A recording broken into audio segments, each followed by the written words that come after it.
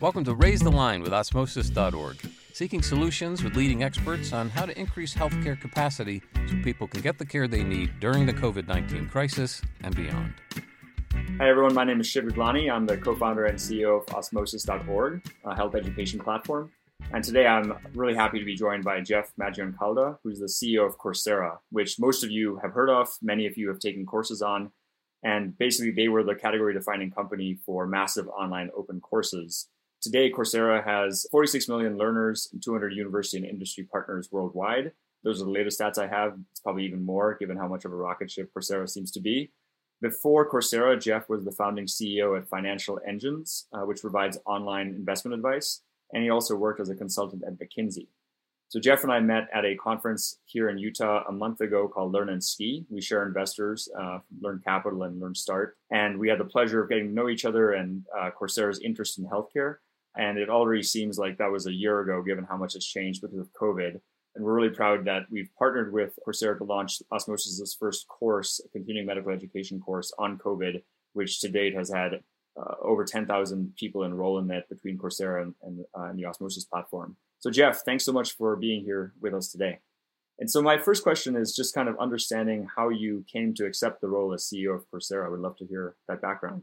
Yeah, well, I had been the CEO of Financial Engines for 18 years. I started just out of business school. And so that was a long haul. And it was really super fortunate that I got a call from a recruiter who I had used at Financial Engines before that, saying that Coursera was looking for a CEO. I'd always wanted to be a teacher. When I was in high school, I always wanted to be a teacher. I thought that dream would never really come to fruition. And although I'm not a teacher, I think Coursera is sort of the next best chance. I do think that access to education and learning is the path to access to opportunity and equality. And when I look at what's happening in society globally and here in the US, it is really a tale of two groups, the haves and the have-nots. And it's almost all predicated on educational opportunity and the kind of knowledge and skills people can develop. So I feel that this is a great business, but more importantly, it's a great mission and it's a great way to try to use my time and talent to make a difference in the world. So in terms of making a difference in the world, again, when we met in Utah at this conference, we talked about the impact COVID-19 was having. Back then, it was mostly in China. At least that's where the discussion was. And I'm curious, how have the last few months affected demand for Coursera? And do you have any specific kind of stats you can point to in terms of the B2C or B2B demand you've been seeing? Yeah, well, it clearly has affected demand quite a bit. When Daphne Koller and Andrew Ng, who are the two founders, started Coursera, the idea was, create access for everybody in the world, high quality education available to them. And the company has grown over time, but the whole COVID crisis has caused so many people, obviously, to be locked in their homes. UNESCO has reported that 1.5 billion students have had their schools closed. So this is 190 countries have closed every school in the country. It's 91% of every schools in the world, from kindergarten through college, have been closed. So as you might expect, all the people working from home and the students not being able to go to school has clearly created a demand for Coursera. Year over year, the last 30 days, we've seen new registrations up by 670%. We see especially new learners coming to Coursera that were never here before. I mean, traditionally, we would attract a lot of people in data science, in computer science, and business, but it's a much wider representation of learners who are coming. So our new learner registrations are up 900%. Public health enrollments are up 2,200%. And the way that kind of rolls out is country by country, as we saw, like when I was talking with you in Utah. We saw first it was China, Taiwan, Vietnam, other parts of Asia. And then we saw big spikes in Italy, Spain, France, Europe. The US really started activating as the lockdowns started happening. And now we're seeing big growing demand in LATAM and in India. So it really is across pretty much every region, and it's across pretty much every domain, with a real focus on not only public health, but also personal development. So there's been a lot of interest in mental health courses. That we have a course by Yale. Laurie Santos, Professor Santos, has a course called The Science of Wellbeing. It's one of our most popular courses. It had 500,000 enrollments last year after the launch. In the last month, there's been 1 million people more who've enrolled in that course. And so, people are coming to Coursera for a lot of reasons, and a lot of it is because they're isolated, they're feeling isolated, and they're trying to, I think, improve themselves and use their times in what they believe to be a constructive way. That's great to hear that at least, again, they're able to be productive with their time, because there's only so many seasons of Netflix you can watch before I think you may want to start learning. So, everyone is in their house because of the concept of social distancing, which has been promoted to so-called flatten the curve, right? To reduce the number of people who will need healthcare. And so everyone knows that concept of flattening the curve. At Osmosis, we talk a lot about the concept of raising the line. And actually, that's the name of this video series and interview series, which basically means increasing health system capacity, including how many people are capable of providing healthcare, the workforce. Do you mind talking to us a bit about Coursera's work with regards to healthcare education? Yeah, definitely. So we have been mostly focused on data science, technology, and business. But in January of 2019, we made a major push to put more healthcare content on the platform. Coursera works with over 170 of the top universities. Many of them have the top medical schools. And so they have been really interested in helping to share access to medical training. We started with just a launch of 100 healthcare-related courses in January. We're now up to 450 healthcare-related courses. And as I said, these courses are seeing higher demand than other courses on the platform. And on March 25th, with Osmosis, we launched the COVID-19 What You Need to Know, which counts towards continuing medical education.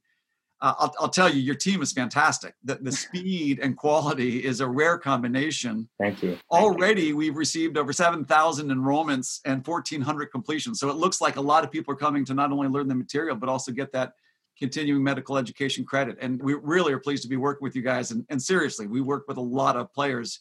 You guys are both quick and high quality, and we really appreciate it. Thanks a lot. Now, that means a lot, and I'm glad the team will be able to see that. Obviously, it means a lot coming from you all, because we have a lot of respect for everything Coursera's done. And I saw we had an email go out, obviously at Osmosis, but also to the Coursera audience this past Friday, I think over 10 million of your learners, that included the Osmosis Coursera course on COVID-19. I'm curious, what other kind of COVID-related content have you all released, and what type of feedback are you getting on those? Yeah, so a number of universities are putting things out there. The big one is, when I say the big one, the one with the most enrollments is from Imperial College of London. So Imperial College of London has been a partner for a while. They have a master's in public health degree on Coursera. It's one of the top ranked public health programs in the world. Imperial College of London is the number 4 ranked medical school in the world. They put out a talk called Science Matters. Let's talk about COVID-19. They've seen 94,000 enrollments so far. And one of their star professors is Neil Ferguson, who put together that simulation model that influenced heavily the US and UK policy on social distancing. So that's been getting a lot of attention. We got one by Johns Hopkins University called Fighting COVID-19 with Epidemiology. It was a teach out, was sort of a live event that they did. University of Florida put out COVID-19, a clinical update. So kind of talking about what's it like in the clinics. And then we have a university in Barcelona who has a Spanish language course.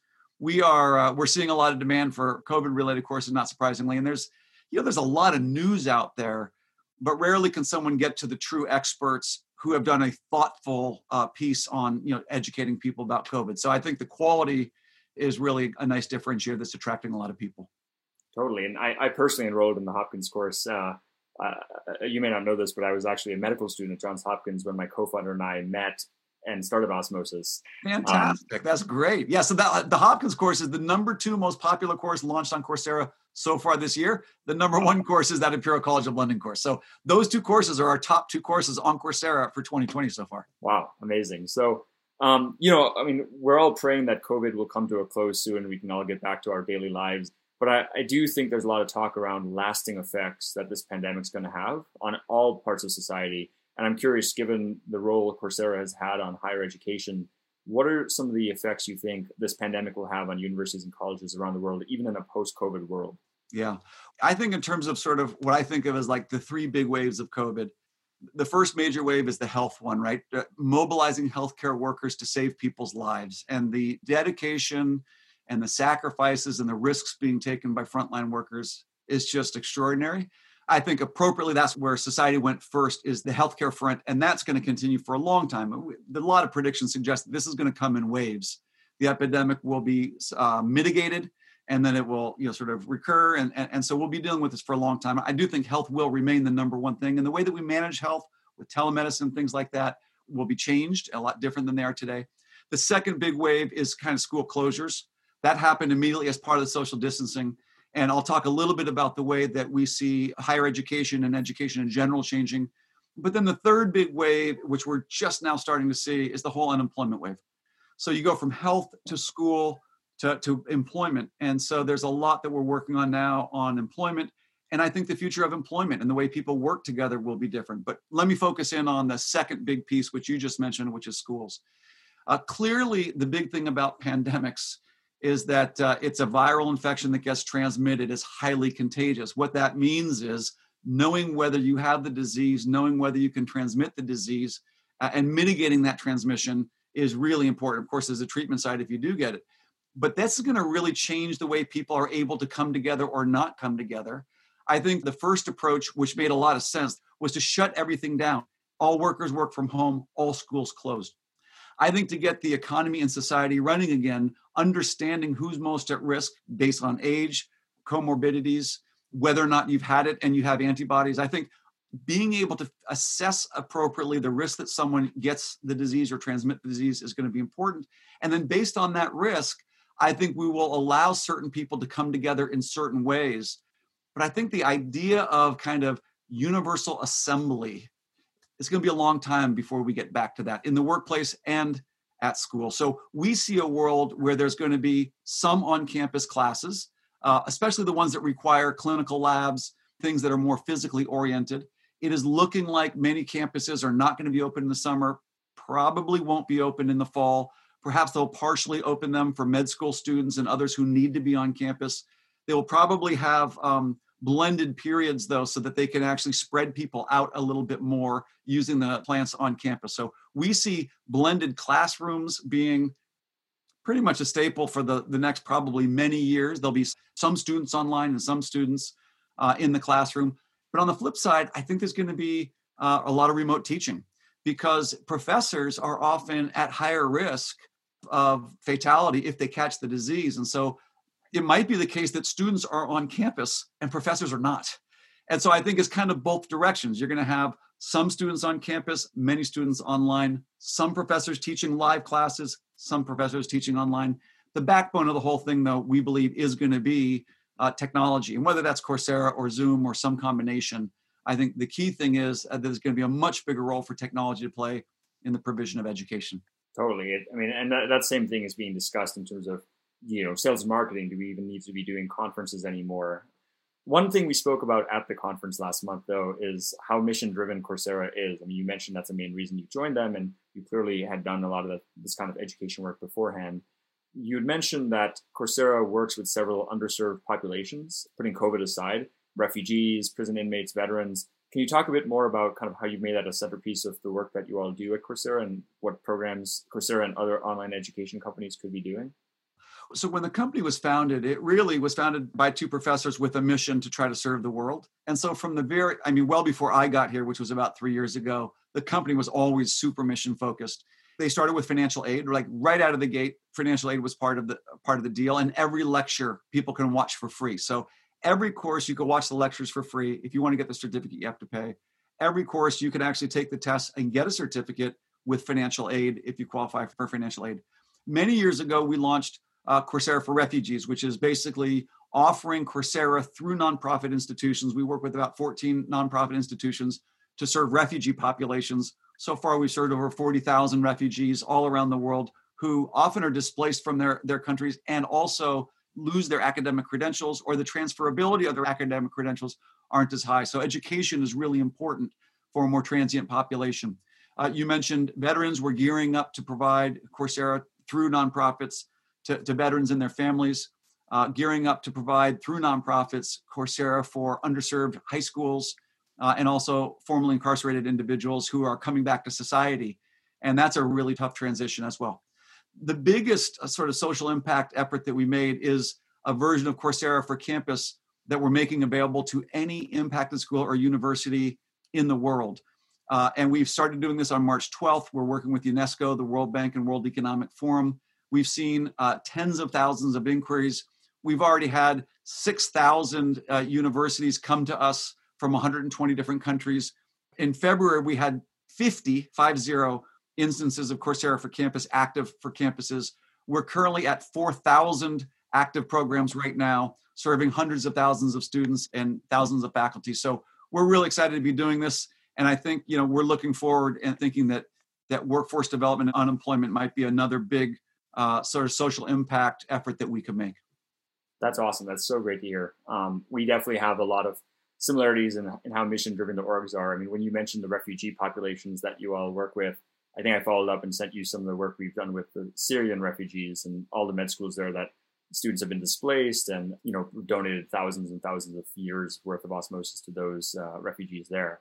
I guess I have one last question, which is, say you were a student right now and you were displaced from school. Is there any advice you'd want to give yourself or any other students out there who are dealing with the pandemic right now and maybe a job market that's not as robust as we would have hoped? Yeah, of course, it depends on the age of the student. A young person versus let's suppose they're sort of a young adult, maybe someone in college, an undergrad. I think that, first of all, it's very tough. I have 3 daughters living with me now. They are 22, 26, and 28. So 2 of them are out of college, but one's as a junior.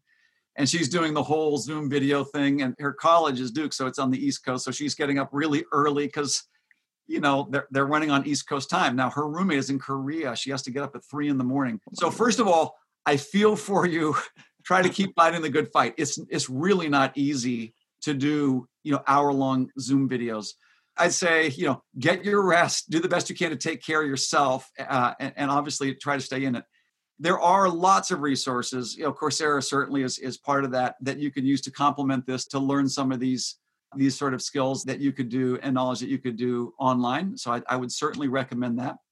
In terms of the job market, it's a really tricky one. I was just hearing from the Christine Lagarde from the IMF, and a lot of folks are thinking that it might not be a V. I mean, who knows how fast things might bounce back? At least it's not a structural financial institution insolvency issue. I'm on the board of Silicon Valley Bank, and banks are in great shape. We have lots of liquidity. The Fed has stepped up. The IMF has stepped up. This is not a financial crisis. It is an unemployment crisis. So what I would say is that it's not clear how long it'll be before the job market really comes back. To some degree, unfortunately, the jobs least impacted are the digital jobs. The ones that will come back the strongest, I think, will be the digital jobs.